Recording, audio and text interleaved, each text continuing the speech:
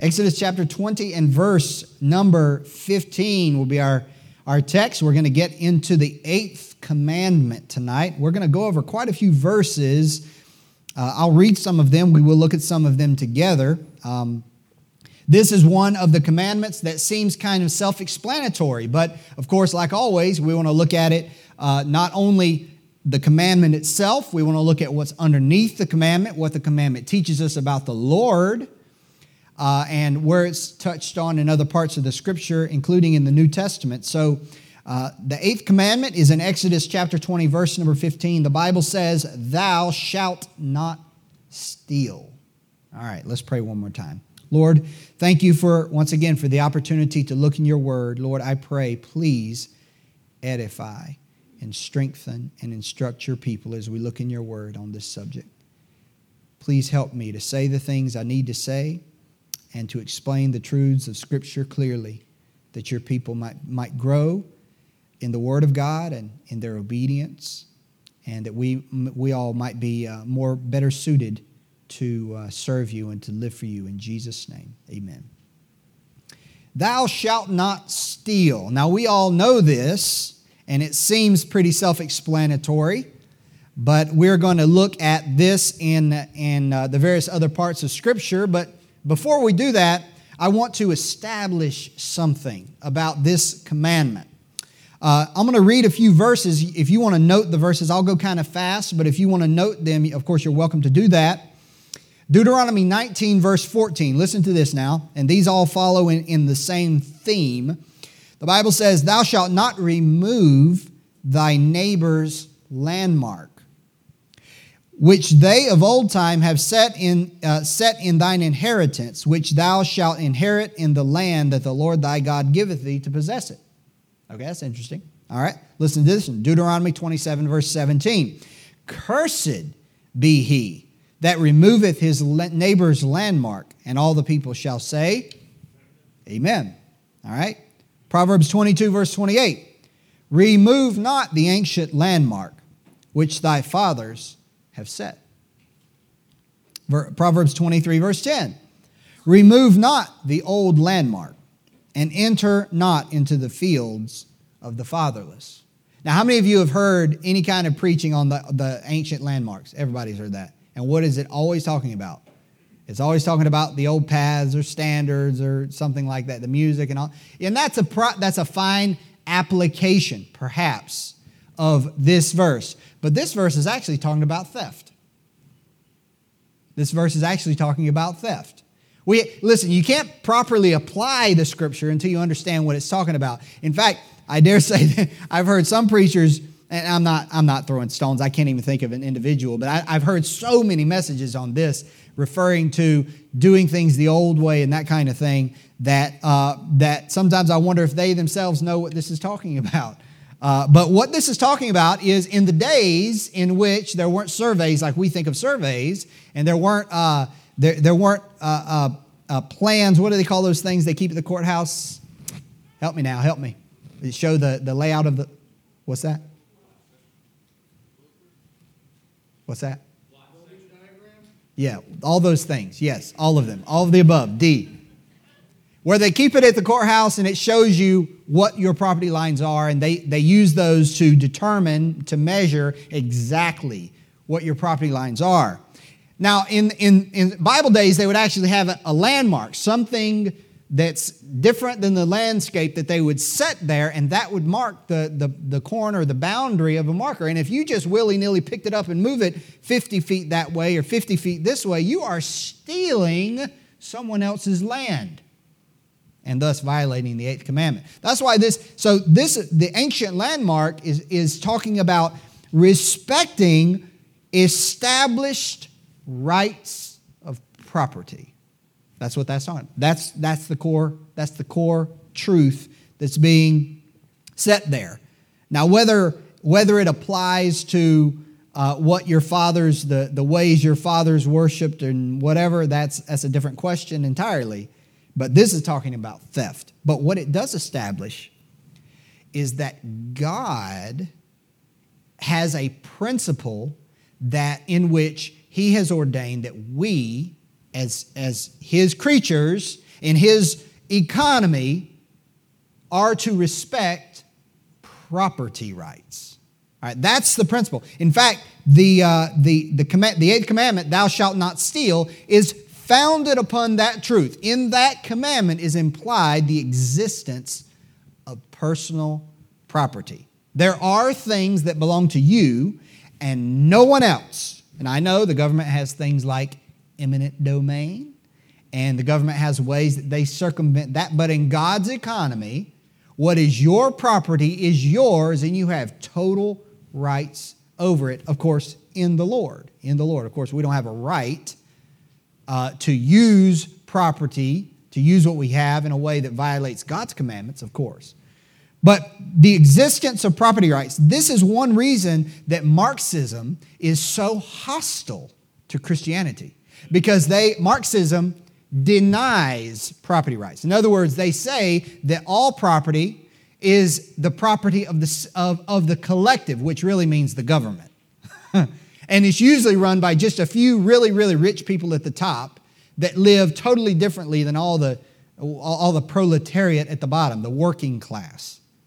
So that's why Marxism and communism, which is built upon Marxism, is so wicked as a system of government, because it is built upon ideas, and this is one of them, that are contrary to the good order of God's creation. And because one of the things that God established, even from Exodus chapter 20, is the existence of personal property.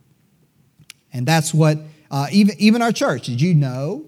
I've talked to some of the men about this, but we have a little issue even with a landmark at our church. Did you know that? Now, I don't know why it's this way, but the stake up here on the corner, the top corner piece of our property that divides the neighbor's property from our property, that stake is actually inside of our parking lot. So part of our parking lot is his property. Now, I don't know why that is. I certainly hope it wasn't intentional originally when the parking lot was paved many moons ago. I have no idea. But here's the thing. As a matter of ethics and as a matter of right and wrong, if we're going to say we believe in personal property and we don't believe in stealing, which I know, I'm not suggesting that we were trying to steal from him. All I'm saying is, as a matter of ethics, that is an issue that needs to be resolved. Because the ancient landmark has been established, right?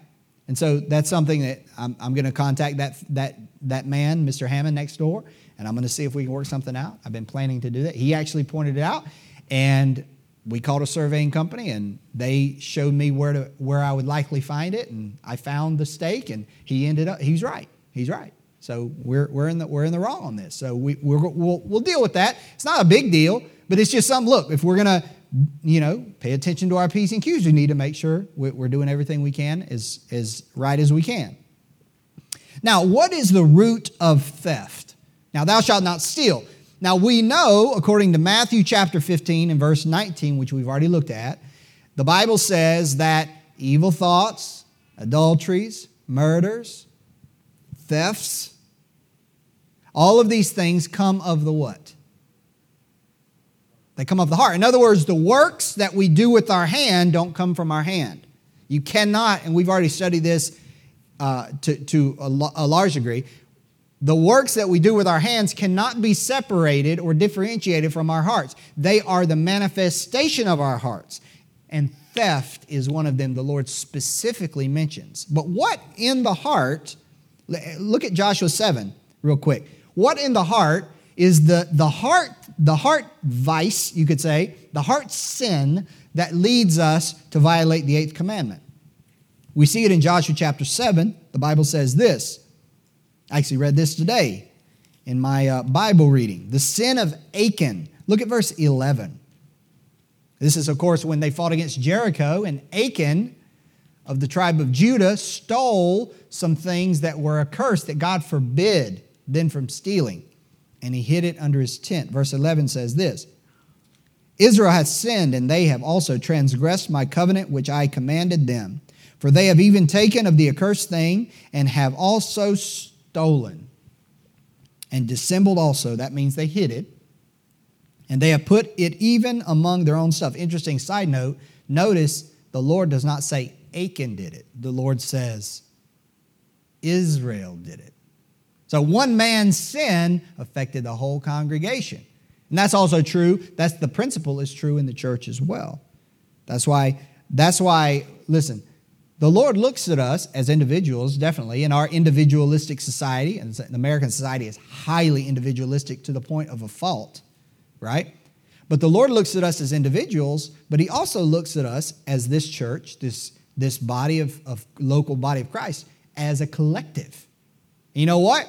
If things are not right in us, it's going to affect the way the Lord deals with us as a whole. That's why we all got to be right with the Lord, and say, Lord, search us if there's, and we'll cut a little close.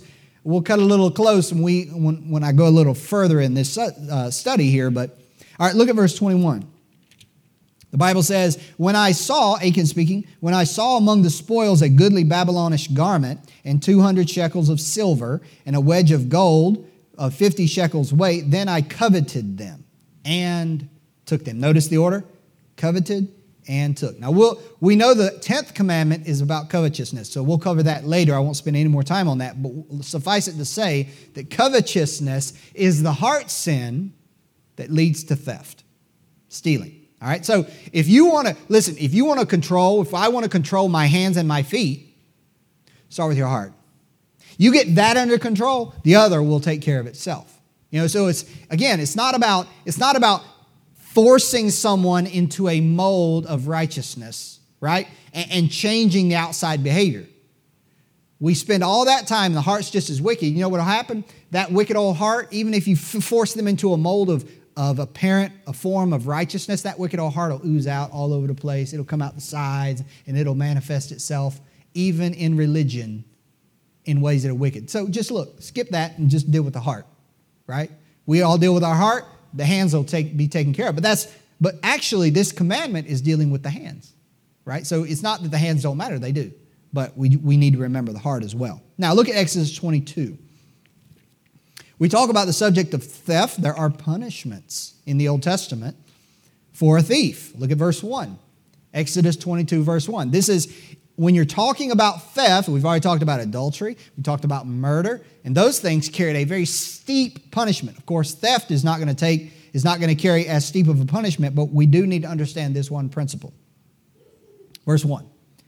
If a man steal an ox or a sheep and kill it and sell it, he shall restore 5 oxen for an ox and 4 sheep for a sheep. Notice that, restore, restoration. We might call it restitution. Look at verse 3. If the sun be risen upon him, there shall be bloodshed for him, for he should make full restitution. If he have nothing, then he shall be sold for his theft. If the theft be certainly found in his hand alive, whether it be ox or ass or sheep, he shall restore double. If a man shall cause a field or a vineyard to be eaten, and shall put in his beast, and shall feed in another man's field, of the best of his own field, and of the best of his own vineyard shall he make restitution. Notice that. The Lord says, if you're going to make this right, you stole. And remember, theft is not only what you do with your hands directly. This indicates that you're taking your animals onto someone else's property. So that doesn't neatly fit into the box of stealing, yet it is. We'll see more about that later. But notice, the only way to deal with theft is restitution. Now, in the Old Testament scripture, under the civil laws, you are not only to restore the original or the value of the original if it had been spent, but you were to restore that and a portion above that, which is multiples of the value of the original item. In other words, it was supposed to hurt. It was supposed to hurt, but that's not it. Look at Numbers chapter 5. Look at Numbers chapter 5.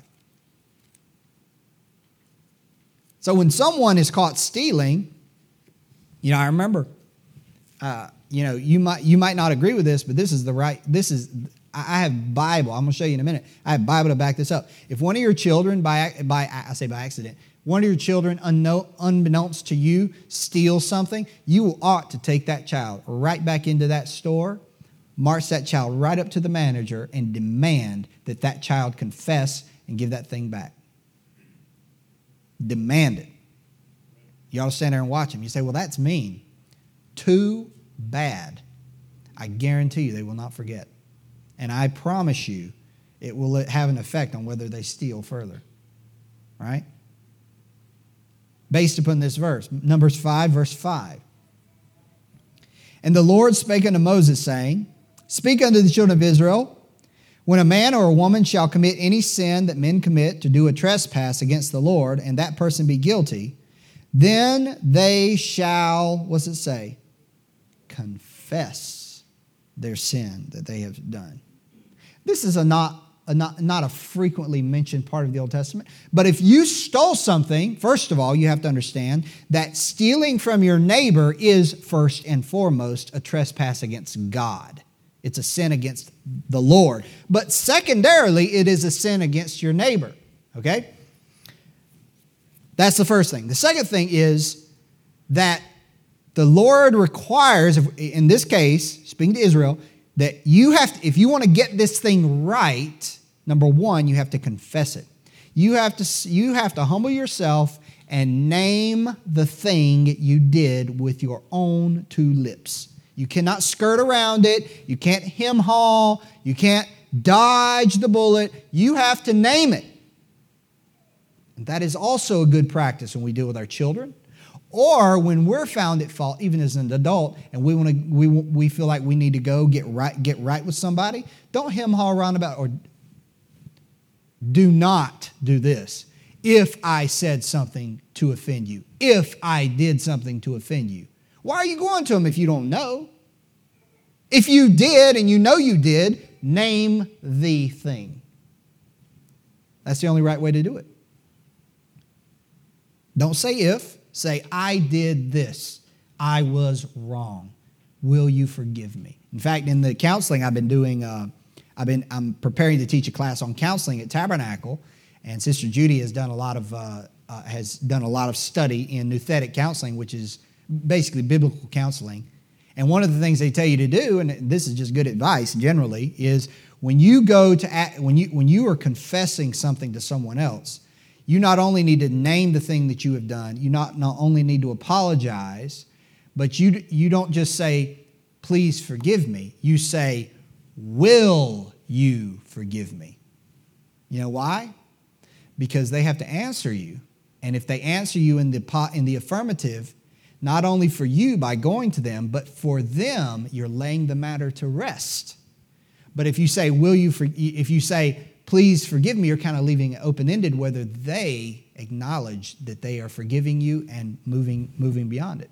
It's just it's a little different, just a little twist on it, but that's a difference between setting something to rest or leaving it open, right? But confession is right here. Notice what it says in verse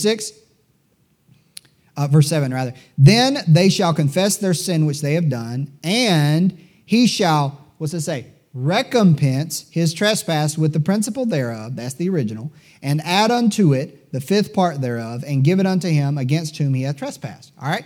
So he confesses. You name the thing. Yeah, that's humiliating. It's no more humiliating than stealing. And if you, listen, all people these days, everybody wants to coddle people's emotions and their self-image. Right? And they want to, that might hurt their feelings and they might feel bad about it. Listen, if I steal, you should feel shame. It is wrong. You should feel guilty. Again, going back to the counseling. These days, secular counselors tell people, well, you don't really have guilt, you have guilt feelings. You just feel guilty, you don't really have a reason to be guilty. If you steal, you should feel guilty, and you are guilty. You know what? We shouldn't coddle people and say, well, that'll make them feel bad if they have to actually name it. Yeah, that's the idea. That's the idea. And this is a biblical principle, okay? But then it says in the law, they were to recompense. So it's not enough to say, I did it. You know what? Talk's cheap. Prove it. You know, some people are more inclined to humble themselves and say things. They feel shame a little less than others. Maybe they don't have as much pride. Maybe they have more. I don't know. But some people will confess it all day long, but they will not restore it because it costs them something. God says, this matter's not over until you restore what you stole. Restore it. Verse number 8. But if the man have no kinsman to recompense the trespass unto, then let the trespass be recompensed unto the Lord, even to the priest, beside the ram of the atonement, whereby an atonement shall be made for him. That means even if you can't restore it or pay restitution, you give it to his family member, you give it to the nearest you can, and if you can't do if there are none, they're all dead or whatever, give it to God. Whatever the case, you don't keep it under any circumstance. Here's the principle with that. The principle is that God wants theft to cost. He doesn't want a thief to come off easy. He wants it to be hard. That's why I say, march your little child right up into the grocery store and make them tell the manager. Right? It's hard. They'll hurt their feelings. They'll cry. They'll cry now, but I doubt they'll do it again. And it's a matter of love. And it's a matter of being serious about this, about raising our children right. You know what? And even in our personal relationships, getting things right with one another. Whatever you must do to restore that relationship.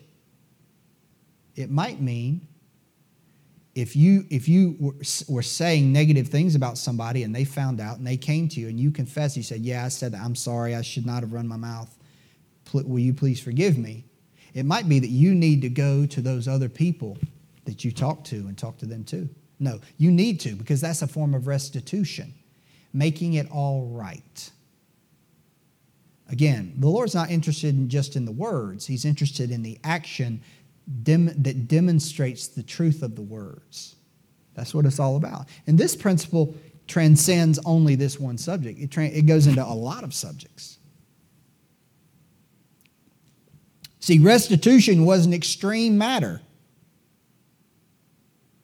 Restitution was an extreme matter. The thing stolen was to be restored with penalties.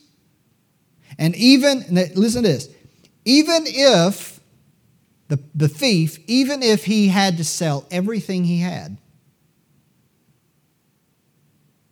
he was to sell everything he had to pay the restitution. You say, well, that's really mean. Even if he had to sell his own self to be a servant to pay off his debt of restitution, the Lord required him to sell himself. I don't know what that tells you, but it tells me that the Lord's real serious about this matter. Restitution is not just a secondary matter. There was no such thing as bankruptcy, whereby a thief is able to get out of paying his bills. He had to sell everything he had and himself. That's one of the things about bankruptcy law in the United States that passes beyond the boundaries of justice. Because, like, for instance, Carolina Investors, how many of you remember? Do you remember what happened with that? Where there was corruption. It was like a Ponzi scheme, wasn't it? And you know what? The people that were invested in Carolina Investors got almost nothing back. But you know what? Every last thread and cent that those men had or owned or touched should have been liquidated to pay them back. But see, there's always a way,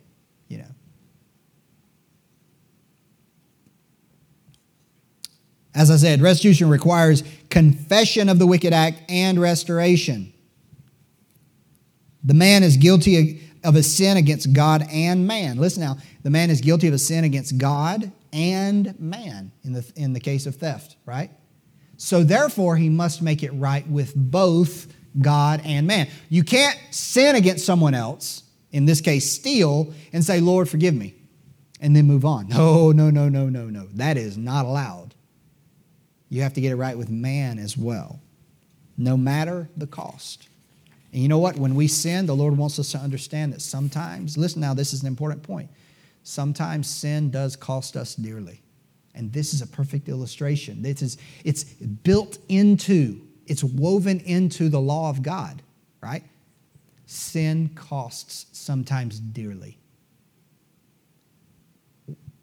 So let's stay away from it, right? Amen. That's what the Lord wants us to understand. Look at Proverbs chapter 6.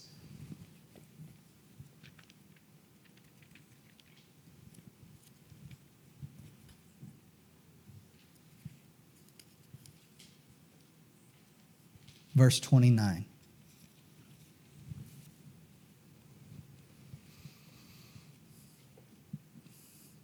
We covered this on the subject of the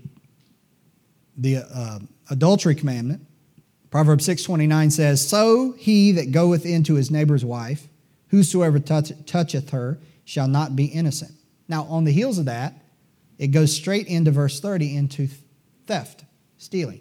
You know why? Because adultery is a form of theft. You're stealing something from another, you're stealing another man's wife or husband, as the case may be. Notice what it says in verse 30. "Men do not despise a thief if he steal to satisfy his soul when he is hungry. But if he be found, he shall restore sevenfold. He shall give all the substance of his house." That's what we just read, right? That's what we were just talking about, which is, it doesn't matter the cost, restoration must happen. Restitution must happen, even if it costs you everything. That's what it says there. But he's poor. Too bad. You see, the Lord, this is not callous. Listen now. This is not callous. This is righteous.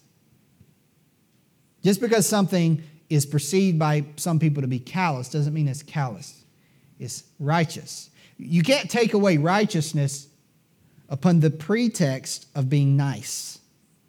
Then it becomes unrighteousness. You see what I'm saying? And in this case, you have a man in verse 30, he's poor. He's hungry. And you know what? In that case, listen, as human beings, we feel for that person. It says he is not despised. But let me ask you a question. Yes, we might not despise, a normal thief, a guy who just steals, we might have a tendency to despise a person like that. In other words, we might, have a strong kind of animosity toward that action, right? But if the man is poor and he's hungry, and you say, well, he's hungry. You can't blame the guy too much. Okay, true. From a human perspective, we understand that. We feel that. But that doesn't make it right. The way we feel about the thief does not make his theft righteous or any less wicked than it was. That's what this verse is saying. Because what? Just because he's stealing because he's hungry, he still has to pay the full restitution. Even if that means everything he has. The principle is this. The principle is that even if there is an excuse for theft or any other sin that we might understand and feel for, it is nevertheless immoral in God's sight. God's commandments are inflexible and unyielding. Do you know why? Because he is holy. And his holiness is inflexible and unyielding. Now, if we feel for someone who's stealing because they're hungry, in this case, someone who has an excuse, we might show mercy. But we are not going to look lightly upon the deed. This is what is being shown here. Now, going back to the subject of adultery, notice this. It jumps from adultery to theft, and then it goes back into adultery. Verse 32, "But whoso committeth adultery with a woman lacketh understanding." Verse 33, "A wound and dishonor shall he get, and his reproach shall not be wiped away." Verse 35, "He will not regard any ransom, neither will he rest content though thou givest many gifts." So here's the principle here. The idea of the thief is even if he's poor, he must restore, he must sell everything he's got, including himself, to pay back, even if he had an excuse to do what he did. But you can't do that with adultery. Once you steal another man's wife, there is no restitution. And the truth is, for some sins, for some crimes and transgressions, there's no going back and making it right. Adultery is one of those. Restitution is impossible. It's something that cannot be reversed, irreversible. So I just want to point this one thing out. There is a distinction between despising a thief and the action being wrong. Here's the thing.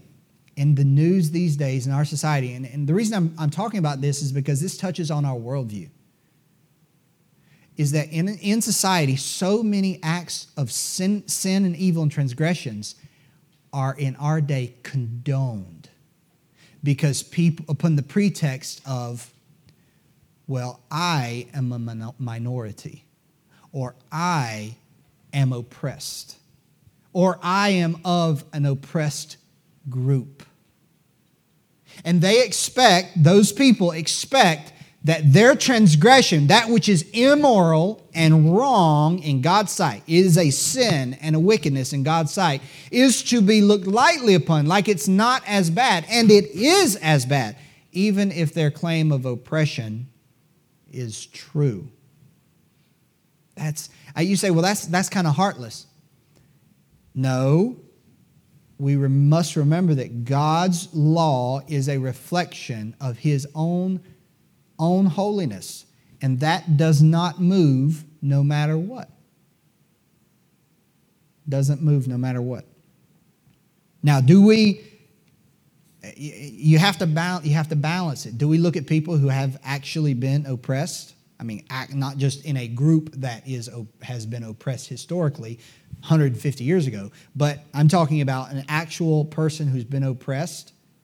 Do we say, well, you just need to stop stealing? Well, you do need to stop stealing. And you need to pay the consequences for that. But then you can also at the same time address whatever grievance they might have if it's straight up legitimate. You see, you can do both. But using evil to condone evil is not righteous. That's what we see here. This man is hungry. In Proverbs, this man is hungry. But that does not change the way the Lord views his theft. Right?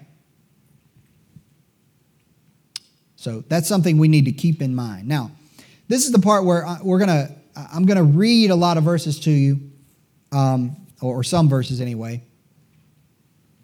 And I put this as this kind of subpoint. Subtle stealing is stealing all the same. Okay? Subtle stealing is stealing all the same. What do I mean by that? Obviously, going into a Walmart or a gas station or a Target or a Belk and taking something that you didn't pay for is obviously a violation of the Eighth Commandment. But there are many other more subtle things that we do that are looked lightly upon, like it's not really theft, that are actually violations of the Eighth Commandment. And I thought about these and tried to come up with some of the more subtle ways that we need to pay attention to. Remember, we don't get our standards from the way the world sets its standards. We get our standards from what the Lord says, okay? So here's a few I wrote down. Withholding that which is due another when you have it to give. Leviticus 19:13 says, "Thou shalt not defraud thy neighbor, neither rob him. The wages of him that is hired shall not abide with thee at all night until the morning." You owe it, pay it. Proverbs 3, verse 27, "Withhold not good from them to whom it is due, when it is in the power of thine hand to do it. Say not unto thy neighbor, Go and come again, and tomorrow I will give, when thou hast it by thee." If you or I owe someone something and we have it to give, it is theft to keep it. Number 2, purloining. How many of you know, without looking at the dictionary, what purloining is? Put your hand down, brother. Purloining means, I'm just joking, brother. Purloining means to make away with, to misappropriate, to steal, especially under circumstances which involve a breach of trust. When you're at work, there's a certain level of trust involved when you have the company's materials. You're expected to be faithful with those things and use them for their intended purpose and not for your own purposes. That's purloining. So, using the company's assets for your own personal gain and benefit it's against the law, for one. But number two, it is actually stealing. Titus 2, verse 9 and 10 says, exhort servants to be obedient unto their own masters and to please them well in all things, not answering again. Now, we're in the subject of servant-master, if you will, employer-employee. He says, not purloining, but showing all good fidelity, that they may adorn the doctrine of God our Savior in all things. That which is entrusted to us on our job is not ours. We are stewards of it. It is to be used only for what it is intended to be used. But think also of time. Not working the whole time that you're getting paid to work is a form of theft. Brother Joseph is laughing. I think he has a lot of purloiners at his work. Showing up late when you're getting paid to work. You're supposed to be there at 8, and you're getting paid to be there at 8, but you show up at 8:15. That's a form of stealing. Here's another one, tax evasion. Now, I'll say this. Let's read the verse. Romans 13, verses 6 and 7. Listen. For this cause pay ye tribute also. Tribute is taxes. Okay? For they are God's ministers, attending continually upon this very thing. Render therefore to all their dues. Tribute to whom tribute is due. Custom to whom custom. Custom is a tax as well. Fear to whom fear. Honor to whom honor. God says plainly, if they demand it, you got to pay it. Now, I will say, you should take every legal break that is available to you. Do not give the government any more money than they are legally due. You can use loopholes, whatever, as long as it's legal. But whatever you legitimately owe them, pay them. And figure your taxes honestly, even if it hurts. Don't take deductions you're not permitted to take. And don't count business expenses that are actually for personal use. Yeah, you might have to do a little bit of legwork, might have to look at some of the rules, but it's the right thing to do. Anything else is theft. Here's another one. Unauthorized use of copyrighted material. And I know this is a question really of the laws of the state and of personal property rights, and that varies depending on where you are and that kind of thing. And this can also be very burdensome and costly. But listen, when we do the research and we seek to do righteously, we are doing that unto the Lord, not simply for man. And in the case of copyrighted things that we just copy and all that kind of thing because we don't want to buy the book or whatever, they might never know. But that's not the point. The point is the Lord. And those people that have put their time and energy to make a product, now it's not a product it's intellectual property perhaps. You know, Brother Mark writes books, right? He doesn't want people stealing his books and putting their name on it and say, hey, I wrote this book and making money off of it. My wife, with her writing, has had that happen. People making money. It's theft. So again, this is sometimes tough to follow, and tough to figure out exactly the way to do it, but it's right to do. It's right to do. All right? Plagiarism. How many of you have heard about this recently? Claudine Gay, the former president of Harvard University, no less, stealing other people's work and using it as if it is your own without attribution. Copying other people's homework if you're in school. That is wrong. It's theft. It's a violation of the Eighth Commandment. But listen to this. And you know what? Plagiarism is no different than walking into Belk and walking out of Belk with a watch that you didn't pay for. No different. We think it's different, but it's not. Ephesians 4:28 applies here. Listen. Let him that stole steal no more, but rather let him labor. How does that? If you want to write something, you need to put the work into it, right? You labor. Stop stealing other people's stuff and saying it's yours. You need to write that thing. Borrowing without permission.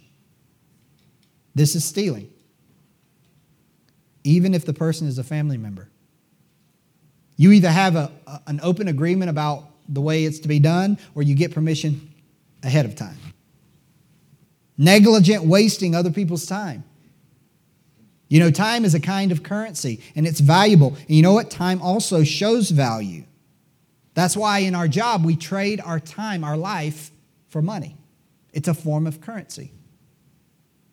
And this includes things like being habitually late when people are waiting on you. And especially when that person that's waiting on you is expending their money to meet with you. It's not only a matter of honor, it's also a matter of not wasting their time. And in some cases could even be a matter of theft of their time. So these are the principles that deal with theft. But I want to close with some things from the New Testament. We won't turn there. When we consider the Lord Jesus as this. One of our Lord's disciples was a thief. John 12:6. He carried the bag. Judas Iscariot. He was stealing. One of Christ's disciples was stealing from the offerings.